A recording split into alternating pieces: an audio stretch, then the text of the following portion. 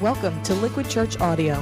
The message you're about to enjoy was originally delivered at Liquid by Pastor Tim Lucas.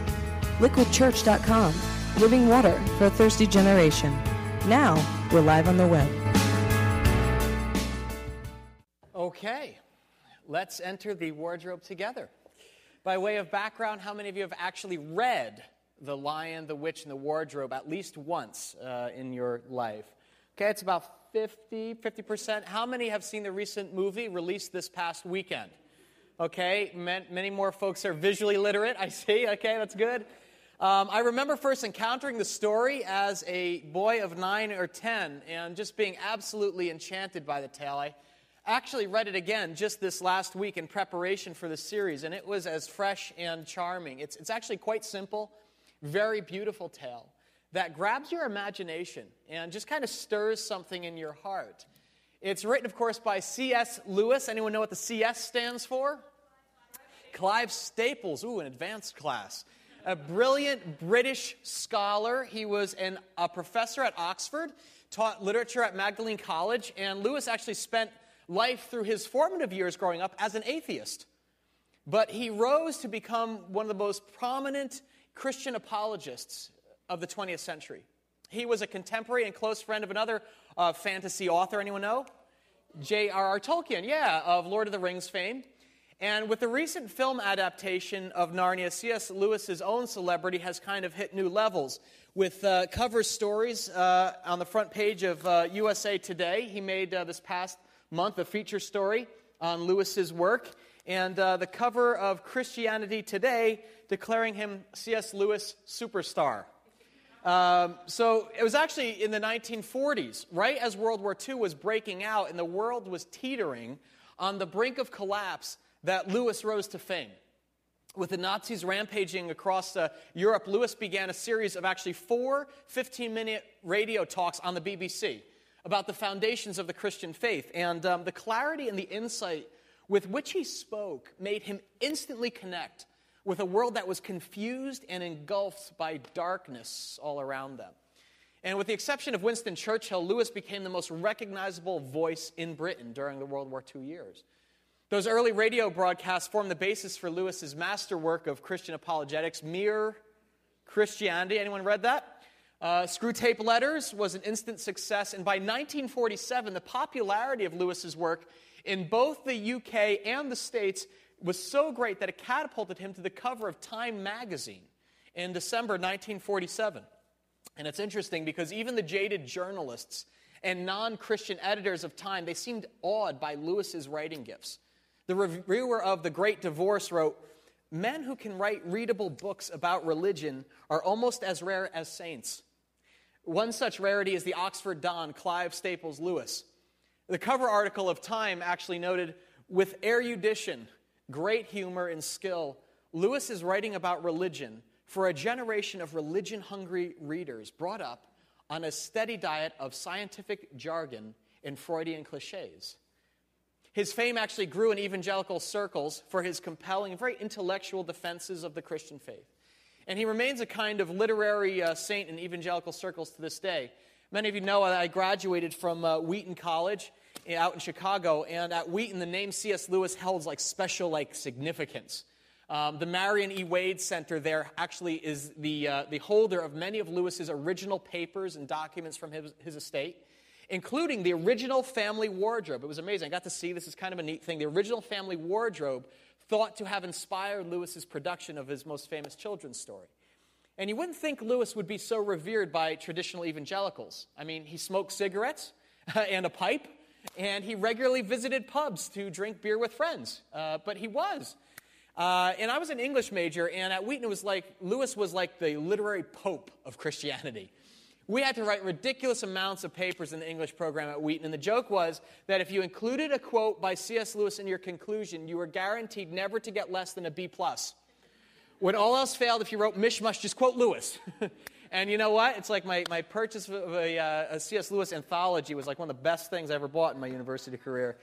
It might seem odd that a man who rose to such international celebrity status and was regarded by Christians and atheists alike as one of the most formidable minds of the 20th century would turn, in his later years, to writing children's books. But that is just what Lewis did, turning out one volume of the Chronicles of Narnia from 1950 to 1956. And you have to ask a question, why would an intellectual heavyweight like Lewis choose to busy himself with fairy tales? I mean, Lewis himself never even had children. Really, the only brush the professor did have was when he housed several evacuated children during World War II from bombed-out London. Is that familiar? Lewis, who died in 1963, gave the clearest explanation of why he wrote the Narnia series in an essay he titled, "Sometimes Fairy Stories May Say Best What's to Be Said." He said, "I thought I saw how stories of this kind could steal past certain inhibitions which had paralyzed much of my own religion in childhood. Why did one find it so hard to feel as one was told one ought to feel about God or about the sufferings of Christ? I thought the chief reason was that one was told one ought to. An obligation to feel can freeze feelings, and reverence itself did harm. The whole subject was associated with lowered voices, almost as if it were something medical. But supposing that by casting all these things into an imaginary world, stripping them of their stained glass and Sunday school associations, one could make them for the first time appear in their real potency. Could one not thus steal past those watchful dragons? I thought one could." And I, for one, am certainly the better for Lewis's daring attempt to bypass the kind of cynical and duty-bound feelings that sometimes handicap my adult mind, and just let my imagination experience the greatest story of all behind the story of Narnia. And so that's what we're going to do tonight. Enter the wardrobe of faith and just see what lurks underneath the fanciful spell that Lewis weaves. Since The Lion, the Witch, and the Wardrobe was released in 1950, the series of 7 Narnia books is approaching 100 million in sales. That's not $100 million, that's 100 units. Certainly the books draw much of their power based on the epic Christian themes like sacrifice, betrayal, forgiveness, and redemptive love. But Lewis got a lot of letters from children through the years, and perhaps his note to a 5th grade class in Maryland best summarizes the catalyst behind Narnia. After he notes that the story is not a straight allegory, he wrote, "I said, let us suppose that there were a land like Narnia, and that the Son of God, as he became a man in our world, became a lion there. And then imagine what would happen." What would happen, Lewis asked, if Jesus had come to a world of talking animals and become one of them? What might we learn from that? Let's pray before we enter the wardrobe together, okay? Pray with me. Lord Jesus, we thank you for the life of C.S. Lewis, for the gift of his intellect, Lord, and his writing abilities, and more than anything, Father, because it opens up a chance for us to understand your Son even better. Lord, to understand the story that we live in, the greatest story ever told, to understand the Bible, Father. And I pray that tonight you would use your Holy Spirit and send him in a way that would open up our minds and hearts so we would go away enlarged, Father. Encouraged because we see Jesus in a new way. Do that through the power of your Spirit and your word. In your name, amen. All right. Who was Aslan, right? I mean, if you've read the book or seen the movie, you know that on the literal level, he is the beautiful and fierce lion at the heart of the story. But not everyone who's seen Aslan picks up on who he really is. Now, this tale kicks off kind of when 4 English children, right? Peter, Susan, Edmund, and Lucy, they're staying at a professor's country home outside London during the Blitz of London in World War II. And they accidentally stumble into this parallel world, into the enchanted kingdom of Narnia. They discover this portal kind of into an alternate reality through the back of this magic wardrobe. As Susan says, impossible. And standing by the lamppost under this falling snow, they find out quickly, though, that Narnia isn't all beautiful. It actually, while beautiful and caked in the snow, it's a land that is in bondage. It's held captive under the spell of the evil white witch. And because of her power, they found out it is, quote, always winter and never Christmas. So we learned first that Narnia is actually a lot like the East Coast. Always just kind of winter and cold. But I'm actually not joking, for there is a similarity with our world described in Scripture by the Apostle Paul in Romans 8. He describes our present world this way. Creation waits in eager expectation, in hope that the creation itself will be liberated from its bondage to decay and brought into the glorious freedom of the children of God. Narnia is under a death spell. The creation is groaning, the Pevensey children discover. And they immediately think that maybe Narnia isn't such an enchanted place after all. In many ways, it's a world at war like the one they just left, full of death, decay, and destruction, just like the one they came from. Is there any hope? Who or how is Narnia to be liberated from the bondage of the White Witch, the source of evil personified? Well, right away, the children happen upon this talking beaver who says he's been instructed to lead them to a place called the Stone Table to meet a creature named Aslan, right? Or there's something about this Aslan because the name is like Aslan. The majestic name immediately stirs something in the hearts of the children. Lewis wrote in chapter 7, and I'll be kind of referencing the book versus the movie. Check this out in chapter 7. He says, "And now a very curious thing happened. None of the children knew who Aslan was any more than you do. But the moment the beaver had spoken these words, everyone felt quite different. At the name of Aslan, each one of the children felt something jump inside. Peter felt suddenly brave and adventurous. Susan felt as if some delicious smell or some delightful strain of music had just floated by her. And Lucy got the feeling you have when you wake up in the morning and realize that it's the beginning of the holidays or the beginning of summer." The children learn and intuitively understand that Aslan is no ordinary lion. And according to Mr. Beaver, he is the lion, the great lion. He's the king. He's the lord of the whole wood. And the son, get this, of the emperor, the great emperor, beyond the sea. And indeed, when the children actually do meet the Lord and God over all Narnia, they utterly adore him. And it's easy to understand why. I mean, Aslan is the very picture of love. Throughout all 7 of Lewis's books, Aslan showers the children with warm affection. He protects them. He rescues them. He fights for them, teaches them, weeps with them, plays with them, kisses them, laughs with them, and even dies for them. It's easy to love Aslan, and everyone in Narnia does. Well, not everyone. We'll talk about that in a minute. But at this point, you may be saying, oh, okay, I see where you're going, Tim. Got it. You're telling me that Aslan is really God.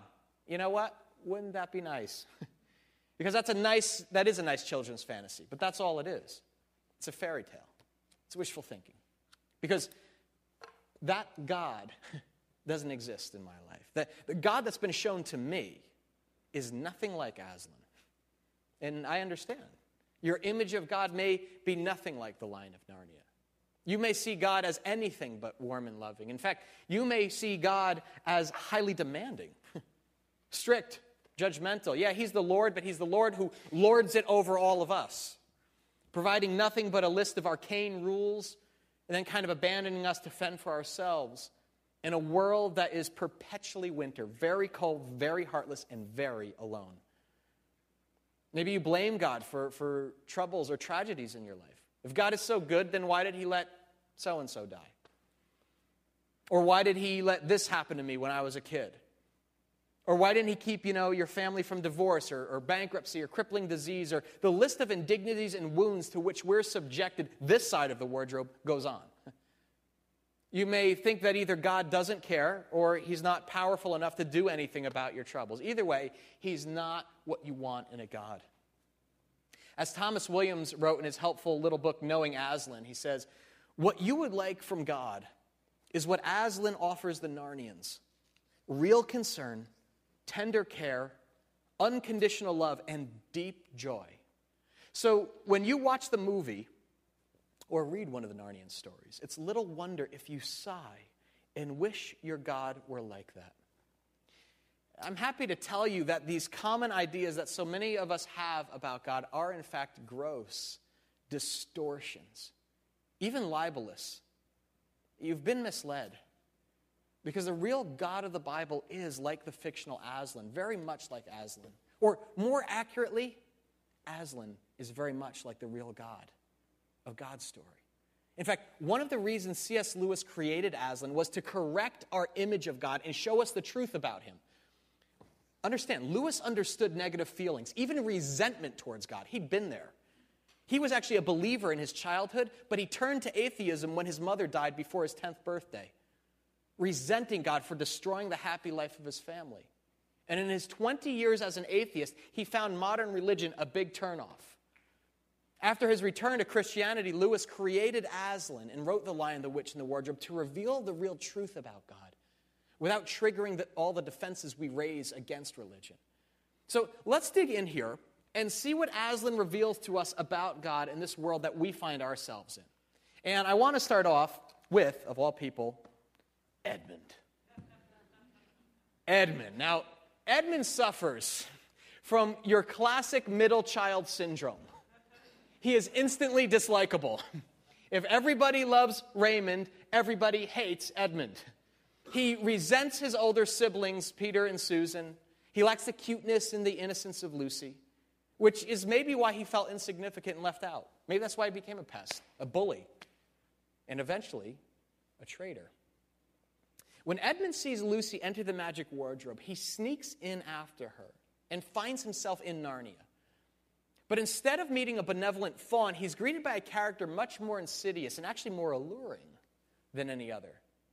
See, it's rumored that Aslan is returning to the country, that he's on the move, but he hasn't yet revealed himself. Instead, the white witch Jadis rules over this land, freezing it permanently under her spell. And as she prowls the woods in her reindeer-drawn sledge, acutely aware of an ancient prophecy that depicts her demise, when 4 human children, 2 sons of and 2 daughters of Eve, sit on the thrones of Narnia. And so when the white witch encounters Edmund in the forest, blindly stumbling through the snowy the forest, red flags just go off in her head. A son of Adam, a boy. Are there more? And to inquire more details and get it out of Edmund about the specific threat, she tempts the boy with, does anyone remember? Turkish Delight. Now, being from the States, you may not know what Turkish Delight is in real life. This is not something that Lewis made up. But Turkish Delight is a real and very popular British confection. It's extremely rich, impossibly sweet, like a honeyed version of the most addictive snack. You can't eat just one. And she acts all sweet and hospitable to Edmund. She warms a shivering boy in her fur wraps, giving him something hot to drink, and says, "What would you like?" And he says, "Turkish Delight, please," providing a helping of Turkish Delight for him to devour. This actually, I got to be honest with you, was one of the shortcomings of the movie in my estimation. They downplayed the significance of the Turkish Delight. It just kind of looked like the witch gave Edmund like a Danish. He like eats it. He's like, "Oh, that was good Entenmann's." But in the book, it's much more a significant exchange, revealing something important about Edmund's character. Let me read Lewis's words from chapter 4. "Instantly there appeared a round box tied with green silk ribbon, which, when opened, turned out to contain several pounds of the best Turkish Delight. Each piece was sweet and light, and the more he ate, the more he wanted to eat. At first, Edmund tried to remember that it's rude to speak with one's mouth full. But soon he forgot about this thought and thought only of trying to shovel down as much Turkish Delight as he could. And the more he ate, the more he wanted to eat. At last, the Turkish Delight was all finished, and Edmund was looking very hard at the empty box and wishing that she would ask him whether he would like some more. Turkish Delight is the name of the chapter. It's sinfully delicious. And Edmund, as he gorges himself on this delectable taste of heaven, just clouds over. He loses all sense of his judgment. Things grow so foggy to them, he's actually taken in by the witch's sweets and her sweet talk. And he casually, as he's gorging his face, he kind of reveals to her, "Yeah, I got a brother and I got 2 sisters." And the witch does the math and realizes that this is her chance to kill the children and finally stamp out the threat to her kingdom once and for all. So she promises Edmund more Turkish Delight if he will agree to bring his siblings to her. In fact, she says, "You're such a sweet boy. I wouldn't mind adopting you. I have no children of my own. And I could make you king one day." Imagine being king over your siblings. Imagine that, Edmund. Peter serving you. Well, That thought warmed Edmund almost more than the delight. And he does the unthinkable. Consumed with feeding his insatiable fleshly appetite, enchanted by this idea of gaining power over other people, he sells out his brother and sisters and makes a pact with the White Witch to betray them. He'll do anything for more TD. And figures he stumbled upon a really good deal. I mean, think about this. He can now lord it over his brother and sisters, have anything he desires, including all the candy he can jam in his mouth. But what he doesn't realize, though, is that there's a catch. As Lewis reveals, when the Turkish delight was all finished, Edmund was looking very hard at the empty box and wishing that she would ask him whether he'd like some more, but probably the queen knew quite well what he was thinking. For she knew, though Edmund did not, that this was enchanted Turkish delight, and that anyone who had once tasted it would want more and more of it, and would even, if they were allowed, go on eating until they killed themselves. That likely wouldn't have mattered to Edmund either, because all he can think about is feeding his flesh and gaining the power over others that he longs for. So as soon as the rest of the children enter Narnia, Edmund tries to steer them towards the witch's castle. But the beavers help them escape, but not Edmund, and he abandons the rest of his family, sets out on his own, and sneaks off to find the witch, intent on betraying the others, including Aslan, all so he can feed his craving that is out of control. Like I said, it's easy to dislike Ed. Everybody hates Edmund. Yet we all tend to be like Edmund at times on some level, don't we? As Williams describes it, it's an all-about-me mindset that drives us to satisfy cravings we can't resist, even when they become destructive and deadly. No doubt you've experienced it firsthand. Perhaps at first you used your credit card just to buy a few things you'd always wanted, especially at Christmas, right? But after maxing out 3 cards, you still can't stop spending. Or maybe you've tried every fad diet that comes along, but you stick with each one for hardly a week before a binge balloons your weight again. Maybe you've tried to quit smoking many times, but each time you started up again after only a few days. Or maybe you thought you could quit drinking, but even after losing your job or losing a spouse, you still reach for it. Or let's sanitize it. Maybe you're a workaholic who's vowed to spend more time with your family. That's what I'm going to do for 2006, more family time. But soon your job sucks you back into endless nights at the office. Or maybe it's porn. You felt convicted and strengthened when we highlighted it here at church for a few weeks. But you know what? Now you're back to your old viewing habits. You know the problem firsthand. It's a condition all of us share. We are all like Edmund, loaded with weaknesses that we can't handle. So vulnerable to our cravings. As the Apostle Paul describes it in Ephesians 2, all of us also lived among them at one time, gratifying the cravings of our sinful nature and following its desires and thoughts. Cravings. See, unlike the first humans that God created, we are no longer in control of our desires. Whether it's overeating, overdrinking, overspending, overdoing anything, at times we're apt to sell out what's most dear to us. Our relationship with a family or friends, our relationship with God himself, to indulge in what we want. Go talk with the addict who can't rightfully explain why he would ever betray his wife for images on a screen. Or talk with the shopaholic who can't explain why she'd shipwreck her family financially with constant purchases. They give her a fleeting hit of pleasure, but the next morning, what have I done? We give into greed. We give into pride. And we choose selfishness. To hell with how this affects everyone else. They don't look out for me, and I deserve a little pleasure. And to hell with how this affects my friendship with God. Aslan, who? That's actually an interesting little side note in the original book. Whereas the 3 other children hear Aslan's name and they're filled with wonderful feelings, Edmund has quite the opposite reaction. It says, at the name of Aslan, Edmund felt a sensation of mysterious horror. That's actually the normal default reaction of a sinner towards their Savior. That's what Edmund is. He's more than a pest. He's more than a bully. He's actually more than a traitor. He's a sinner. And so are we, according to God's story. What's a sinner? A sinner is anyone who rejects God and turns to oneself as their own authority. That's rebellion. And every son of Adam and every daughter of Eve has done it. No exceptions. Adam and Eve chose the apple over God. Edmund chose Turkish delight. You and I choose fill in the blank. The Bible tells us that all have sinned and fall short of the glory of God. In God's story, the scripture, when Adam and Eve sinned, ate that forbidden fruit, they took the entire human race down with them.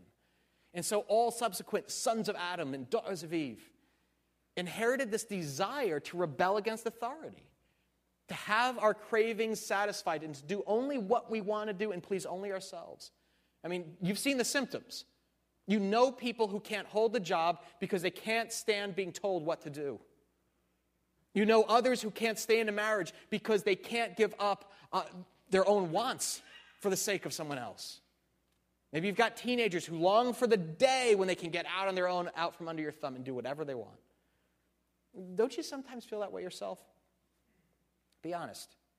Don't you sometimes chafe at having to do what you ought to do instead of what you want?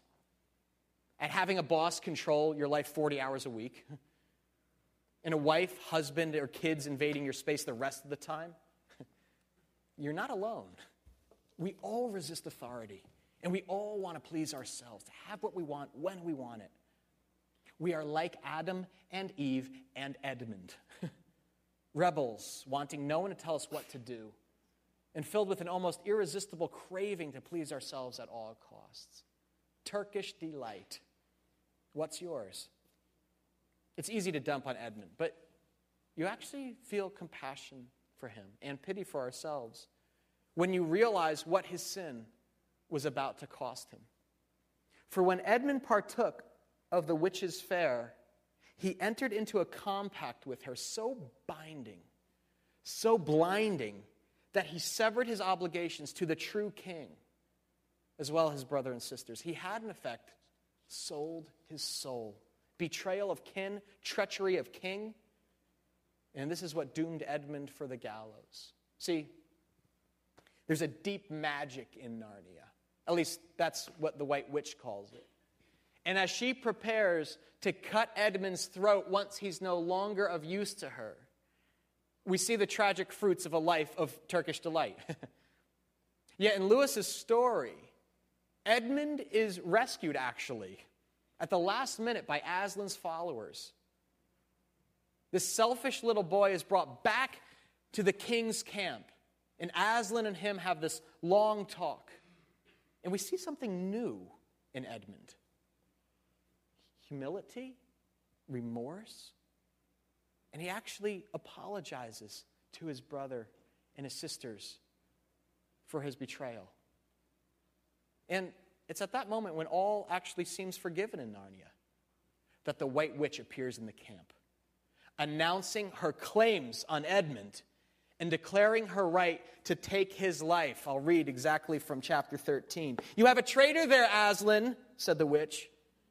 Of course, everyone present knew that she meant Edmund. "Well," said Aslan, "his offense was not against you." "Have you forgotten the deep magic?" asked the witch. "Let us say I have forgotten it," answered Aslan gravely.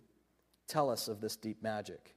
"Tell you?" said the witch, her voice suddenly growing shriller. "Tell you what's written on the very table of stone which stands beside us?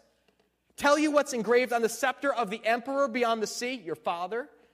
You at least know the magic which the emperor put into Narnia at the very beginning. You know that every traitor belongs to me as my lawful prey, and that for every treachery, I have a right to kill." Of course, Edmund's siblings protest, but Aslan affirms the witch is right to take their brother's life. It's the ancient deep magic from the dawn of time that decrees all rebels in Narnia be turned over to her and forfeit their life. On our side of the wardrobe, our world has a law exactly like Narnia's deep magic. Romans 6:23 declares the wages of sin simply is death. Just as in Narnia, the law that governs our world is that all traitors, all sinners are to be given over to the evil one for destruction. And this immutable law of the universe means more than just our physical death, okay? Sinners, those who defy God's authority and reject him, are doomed to remain in spiritual death, forever separated from the King. That's the doom we've inherited from our first parents. As sons of Adam, as daughters of Eve, we also are separated, disconnected from God. We thought we could take control of our own lives, but with God out of the picture, our desires took control of us, spun us out of control, and there's no stopping us short of destruction. If you go back to that passage in Ephesians 2 that we first looked at, we're told, as for you, you were dead in your transgressions and sins, in which you used to live, when you followed the ways of this world and of the ruler of the kingdom of the air, the spirit who is now at work in those who are disobedient. All of us also lived among them at one time, gratifying the cravings of our sinful nature and following its desires and thoughts. Like the rest, we were by nature objects of wrath. We were by nature objects of wrath. That is, there's another side of God's character that balances out his love. Yes, God is loving, but he is also just. And the eternal law of God's justice demands payment for our treachery, for our sin, for the way we've disobeyed him and betrayed others. And so now, by our very nature, as sinners, as rebels, like Edmund, we are by nature objects of wrath. The Bible actually calls this the law, capital L. Lewis calls it the deep magic before the dawn of time. So, like Edmund, we are loved on one hand and also doomed. The pact we've made with evil and disobedience is not so easily undone. It's not just, hey, I'm sorry for that, all's forgiven. The enemy of our souls, the devil, has a claim on each of our lives. It's a touching scene, but in the book, the children and Aslan's followers stand up actually for Edmund and defy the White Witch to come and claim Edmund, and they're going to fight her off, but she knows her rights. She says, "Fool," said the witch, with a savage smile that was almost a snarl. "Do you really think your master can rob me of my rights by mere force?" He knows the deep magic better than that. He knows that unless I have blood, as the law says, all Narnia will be overturned and perish in fire and water. "It is very true," said Aslan. "I do not deny it." In our world, folks, this side of the wardrobe, it's as if God is caught in a conundrum. On the one hand, he gladly welcomes any lost child. No matter what they've done, he is merciful and desires their safe return. And on the other hand, his perfect justice demands that our treachery be paid for in blood. The enemy has a claim on us. And that's what the law says in both Narnia and here on earth in God's economy. As Hebrews 9:22 puts it plainly, without the shedding of blood, there is no forgiveness of sins. This law goes back far beyond the dawn of our present day to the Old Testament times, when the law of the ancient Israelites established a need for a blood sacrifice to atone for one's sins. The only way for treachery to be forgiven, to neutralize its deadly consequences, was for a spotless, flawless animal to be sacrificed, to spill its blood as the way to fulfill the eternal requirements of God's justice. And so the entire Old Testament sacrificial system was established on this. A fresh firstborn lamb, a spotless dove would spill its blood. But we're not in the Old Testament any longer. We're on the other side of that wardrobe. We're in the New Testament. And a blood sacrifice must be made to fulfill the deep magic. And so you're left with a question at that moment. What can be done for Edmund? Or what can be done for me? This is a climactic moment in Lewis's tale, and it is in our story as well. Aslan summons the White Witch to a private conversation. And all of the creatures anxiously watch and wait as Edmund's fate is decided between the two rulers. And finally, Aslan emerges and declares, "I've settled the matter. She has renounced the claim on your brother's blood." And Peter, Susan, Lucy, and the rest of Aslan's followers celebrate. They can't believe their good fortune. Edmund has been spared. But how? I mean, how did Aslan arrange this without violating his father's, the emperor's, deep magic, the law of his justice? Well, as the witch rides off, she gives us a hint, asking Aslan if you really intend to keep your promise. And they're like, promise? What promise? And if you remember, the movie captures it, and the book says that Aslan stood there just stone-faced, with a look of sadness and of gravity washing over his countenance. Later that night, Lucy and Susan are woken up by the shadow and rustling of the great lion walking slowly away from the camp into the woods and in the direction of the stone table. The girls follow him into the shadows and notice that he's changing in his demeanor and gait and countenance, and he's starting to walk very slowly, head kind of hung.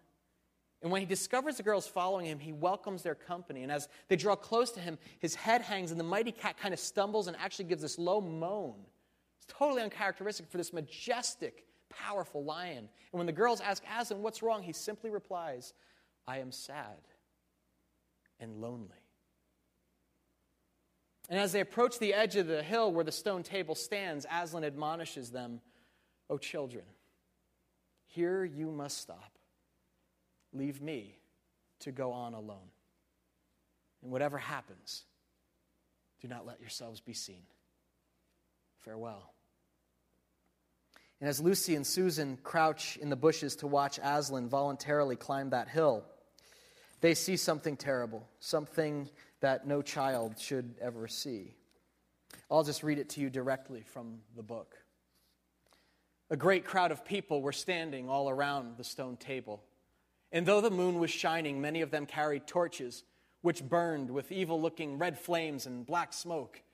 But such people, ogres with monstrous teeth, and wolves and bull-headed men, spirits of evil trees and poisonous plants, and other creatures whom I won't describe, because if I did, the grown-ups would probably not let you read this book. Cruels and hags and incubuses, wraiths, horrors, sprites, orkneys, woozes, ettins. In fact, here were all those who were on the witch's side and whom the wolf had summoned at her command. And right in the middle, standing by the table, was the witch herself. A howl and a gibber of dismay went up from the creatures when they first saw the great lion pacing towards them. And for a moment, even the witch herself seemed to be struck with fear. Then she recovered herself and gave a wild, fierce laugh. "The fool," she cried, "the fool has come. Bind him fast." Lucy and Susan held their breaths, waiting for Aslan's roar and his spring upon his enemies, but it never came. 4 hags, grinning and leering, yet also at first hanging back and half afraid of what they had to do, had approached him. "Bind him, I say," repeated the white witch. The hags made a dart at him and shrieked with triumph when they found that he made no resistance at all. Then others, evil dwarves and apes, rushed in to help them, and between them they rolled the huge cat, the lion, over on his back and tied all his 4 paws together, shouting and cheering as if they'd done something brave, though had the lion chosen, one of those paws could have been the death of them all. But he made no noise, even when the enemies, straining and tugging, pulled the cord so tight that they cut into his flesh. Then they began to drag him towards the stone table. "Stop," said the witch. "Let him first be shaved." Another roar of mean laughter went up from her followers as an ogre with a pair of shears came forward and squatted down by Aslan's head. Snip, snip, snip went the shears, and masses of curling gold began to fall to the ground. Then the ogre stood back, and the children, watching from their hiding place, could see the face of Aslan, looking all small and different without its mane. The enemies also saw the difference. "Why, he's only a great cat after all," cried one. Is that what we were afraid of?" said another. And they surged round Aslan, jeering at him, saying things like, "Puss, puss, poor pussy, and how many mice have you caught today, cat? And would you like a saucer of milk, pussums?" How can they, said Lucy, tears streaming down her cheeks. The brutes! For now that the first shock was over the shorn face of Aslan, he looked to her braver and more beautiful and more patient than ever. "Muzzle him," said the witch. And even now, as they worked about his face, putting on the muzzle, one bite from his jaws would have cost 2 or 3 of them their hands. But he never moved. And this seemed to enrage all that rabble. Everyone was at him now. Those who'd been afraid to come near him, even when he was bound, began to find their courage. And for a few minutes, the 2 girls could not even see him. So thickly was he surrounded by the whole crowd of creatures, kicking him, hitting him, spitting on him, jeering at him. At last the rabble had had enough of this, and they began to drag the bound and muzzled lion to the stone table, some pulling, some pushing. He was so huge that even when they got him there, it took all their efforts to hoist him onto the surface of it. And then there were more tying and tightening of cords. "The cowards," sobbed Susan. "Are they still afraid of him even now?" When once Aslan had been tied, and tied so that he was really a mass of cords on the flat stone, a hush fell on the crowd. 4 hags holding 4 torches stood at the corners of the table, and the witch bared her arms as she bared them the previous night when it had been Edmund instead of Aslan. And then she began to whet her knife. It looked to the children, when the gleam of the torchlight fell on it, as if the knife were made of stone, not of steel, and it was of a strange and evil shape. And at last she drew near. She stood by Aslan's head. Her face was working and twitching with passion, but his looked up at the sky, still quiet, neither angry nor afraid, but a little sad. Then, just before she gave the blow, she stooped down and said in a quivering voice, "And now, who has won? Fool, did you think that by all this you would save the human traitor? Now I will kill you instead of him, as our pact was, and so the deep magic will be appeased. But when you are dead, what will prevent me from killing him as well? And who will take him out of my hand then? Understand that you have given me Narnia forever. You've lost your own life, and you have not saved his. In that knowledge, despair and die." The children did not see the actual moment of the killing. They couldn't bear to look and covered their eyes.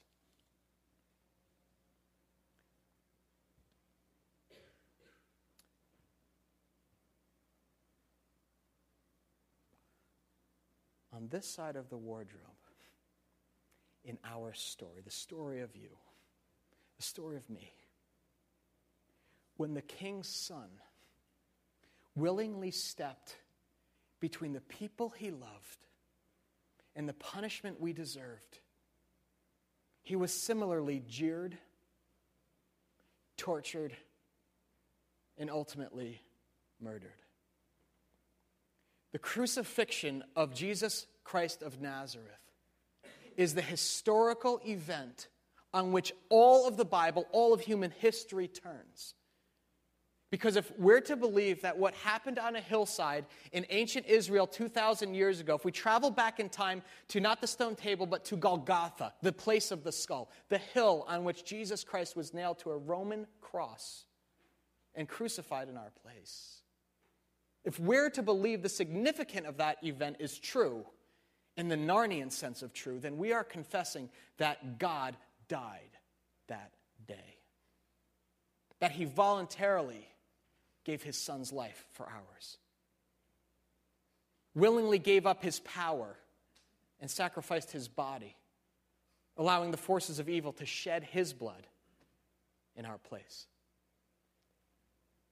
Like Lewis's tale, the scriptures describe in detail the brutality and cruelty of that moment of time in which the King of Kings allowed himself to be debased and destroyed in our stead. Like Aslan, when Jesus voluntarily gave himself over to his enemies, they mocked and spit on him and beat him savagely. They didn't cut his hair, but they did put a crown of thorns on his head. And they didn't use a stone dagger, but they did pierce Christ's hands and feet with nails, his side with a spear. And all this, when with a flick of his divine power, his enemies would have been routed. But not a word from Aslan, and not a word from Christ. He was led like a lamb to the slaughter. Like a sheep before his shearers, he was silent, the prophet Isaiah tells us. And it was finished. The deep magic appeased. The life of the emperor's son for ours. An arrangement was made. And his death won our freedom. And this, my friends, is the ultimate act of love. The Bible describes it this way. God demonstrates his own love for us in this. While we were still sinners, Christ died for us.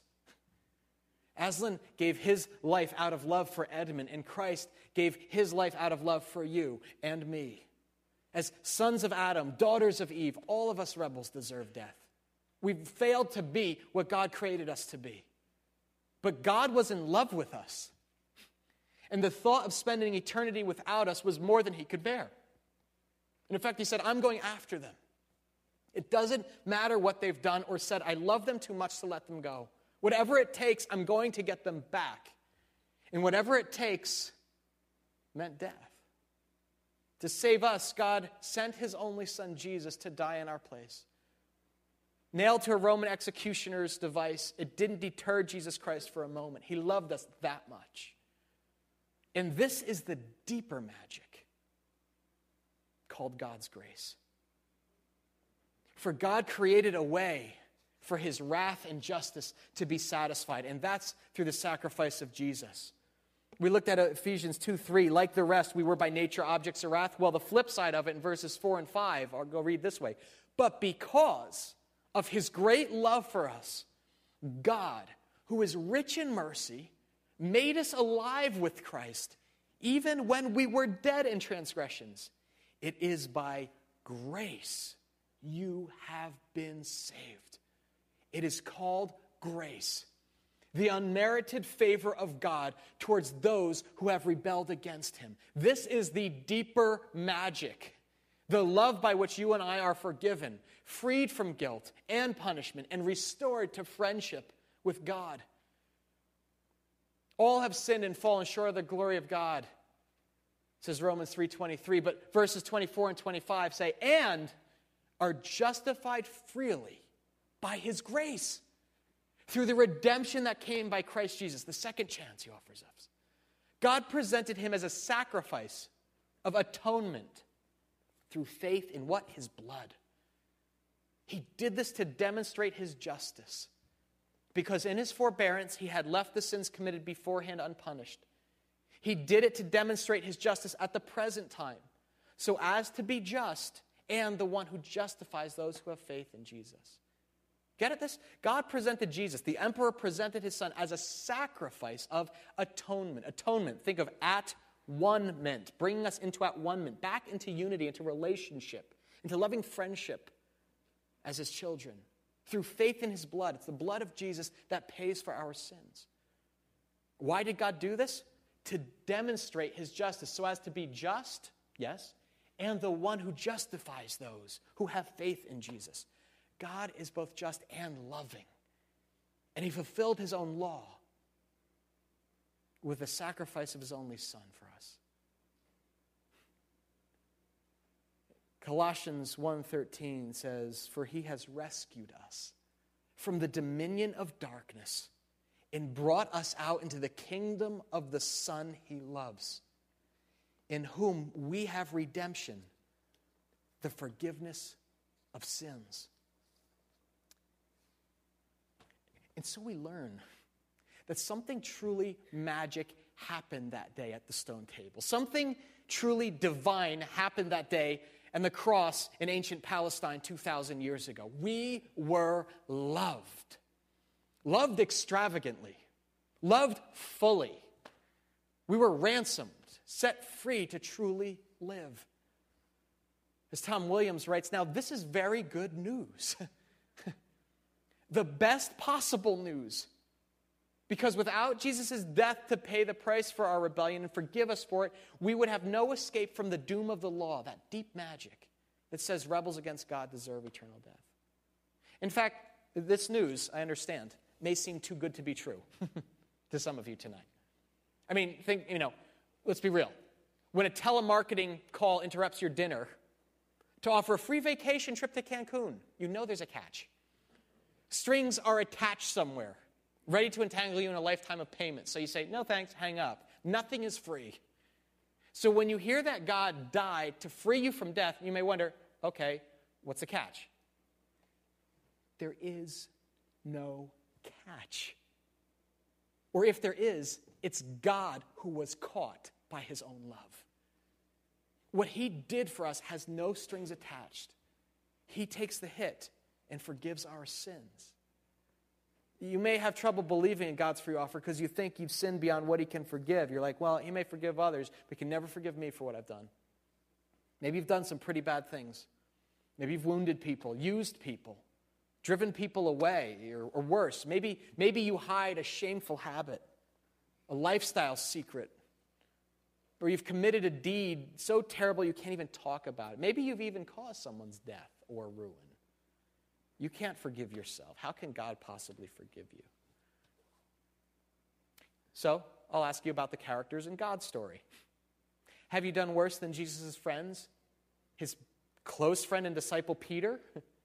They worked together side by side for 3 years, and yet when Jesus was arrested and dragged to judgment, Peter abandoned him, denying that he even knew Jesus. Not once, but 3 times for good measure, in case I stuttered. No, don't know him. Have you done worse than Paul of Tarsus? He made a career of persecuting and executing innocent Christians. Have you done worse than King David, who voyeuristically ogled a naked woman bathing, sneaked her into his chamber, committed adultery with her, and when she became pregnant, has her husband killed so he can marry her to cover it up as sin? Yet God died for each of those world-class sinners, because those characters in his story accepted the free gift of forgiveness. It's grace. You see, Scripture tells us where sin increased, grace increased all the more. In other words, where the magic is deep, there is deeper magic still. With Christ's death, the vilest offender has cause for celebration. And this is what the girls discover the morning after Aslan is sacrificed. After the witch executes him, Susan and Lucy stay by his body weeping, and as morning breaks, they walk about kind of to keep warm. And suddenly, things begin to tremor, and the stone table that Aslan was killed upon shakes and rumbles and splits in two. And they turn around to see him alive. Larger, more glorious than ever, full head of hair. And the way God's story tells it is that when Jesus died, the earth shook, and the curtain in the temple tore in two. And 3 mornings later, Jesus Christ of Nazareth was resurrected, appearing fully alive to the women visiting his tomb. You see, on the other side of the deep magic, there's a magic deeper still. It's called resurrection. In chapter 15, Susan says, but what does it all mean once she got her wits about herself? It means, said Aslan, that though the witch knew the deep magic, there is a magic deeper still which she did not know. Her knowledge goes back only to the dawn of time. But if she could have looked to a little further back into the stillness and the darkness before time dawned, she would have read there a different incantation. She would have known that when a willing victim who had committed no treachery was killed in a traitor's stead, the table would crack, and death itself would start working backward. Do you see? It's the evil one who was deceived at the stone table, at the cross of Christ. Not only was the Lion of Judah the perfect, sinless sacrifice on our behalf, the willing victim who committed no treachery, killed in a traitor's stead, but something else happened when Christ was raised to life 3 days later. Christ died, yes, but more. He took death down with him. And for those of us who have put our faith in him, we, his followers, will actually not know spiritual death, but experience life forever in his eternal kingdom. As 1 Corinthians declares, death has been swallowed up in victory. And that, my friends, is cause for celebration. And that's what Aslan and the children do. One of my favorite passages in the entire Narnia series is right after they discover Aslan alive.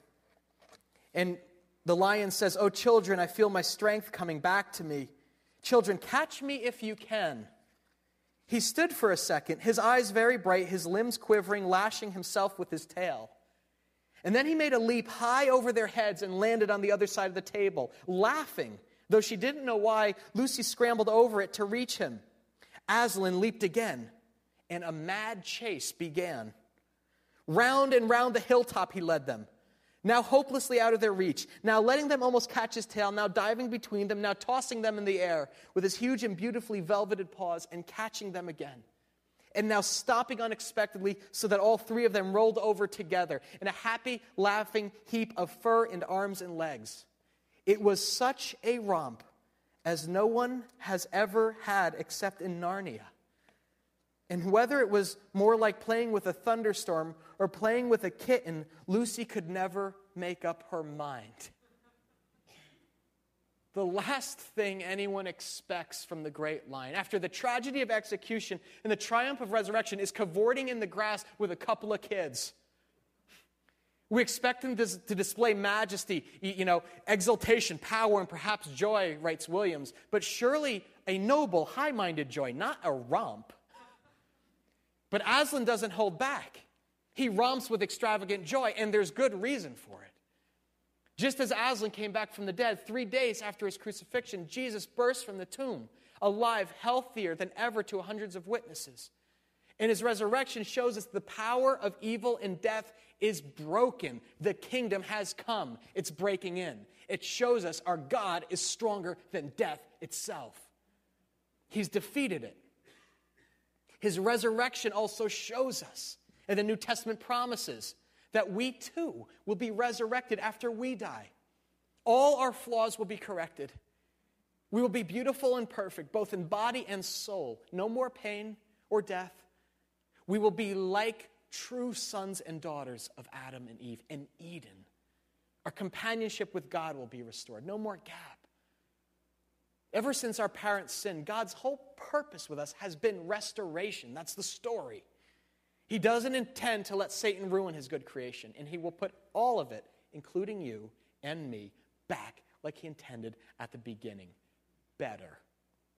That's cause for enormous joy. Good cause for a romp. Joy is the serious business of heaven. C.S. Lewis wrote elsewhere. Joy is what God is all about. And Aslan's romp with the kids shows God's intention for all of us. Jesus died so that we could forever escape the misery Satan inflicted and experience the joy God intended. Wild, extravagant joy. So how about you? What do you make of these stories? Of this grand story that God has written you into? Yeah, each of us is a character. And at the center of our life story is a loving and just God who is the hero we've privately hoped for our whole lives. That's the magic of Narnia. That in a very real way is a powerful hyperlink to the very truth of God in Scripture. If you know and love Aslan in fantasy, it is so that you may know Jesus, the true King of Kings and Lord of Lords, in reality. Going back to our original question, is it possible that God is as good as Aslan appears in this fairy tale? How about reversing that? Is it just possible that God is even better than the lion we admire? That in the person of Jesus Christ, the lion and the lamb spoken of in scriptures, we do have a supremely good and loving king to put our trust in. This is where it takes the simple trust of a child. To believe that Jesus has come for you. He is our Savior. He's come to rescue us. And with his shedding of his blood has taken down the forces of evil, death, and destruction through the powerful magic of God's grace. And will bring us into his kingdom to rule and reign with him forever and ever. Could you love and trust a God who did that for you? In May of 1955, the mother of a 9-year-old boy named Lawrence wrote to C.S. Lewis, explaining that her young son was concerned that he loved Aslan more than he loved Jesus. 10 days later, much to her delighted surprise, she received a handwritten note from Lewis that ended with this insight. Lawrence can't really love Aslan more than Jesus, even if he feels that's what he is doing. For the things he loves Aslan for doing or saying are simply things that Jesus really did and said. So that when Lawrence thinks he is loving Aslan, he is really loving Jesus, and perhaps loving him more than he ever did before. It's a beautiful thing to have the faith of a child. It's the most natural thing in the world to be loved and love in return. Have you opened that door? Have you entered into the love that God has for you in his Son Jesus? Have you accepted his forgiveness, received his grace, and been filled with his joy? If not, that's something you can do even tonight as we bow our heads to pray together. Let's do that, in fact. God knocks on the door of your heart. And if you're ready to open yourself to him tonight, perhaps for the first time, you can simply pray along with me. You might pray, Dear Jesus, thank you so much for loving me. Thank you for dying in my place. Thank you for forgiving my sins, offering me a life of peace, free from guilt, and filled with joy. I open my heart for you to come in. I commit my life to you. Give me your Spirit to make me all you created me to be, so that my life may reflect your nature. I pray this prayer through the name of your loving Son, Jesus Christ. Amen. Let's keep our heads bowed. If that was a prayer you prayed tonight for the first time, rest assured God heard you, and there's more. There's a journey ahead, and you have brothers and sisters who want to come alongside and help you in the days to come. So if you prayed that, I want to invite you to come up front after the service, just so I could personally meet you, just encourage you and welcome you to the family.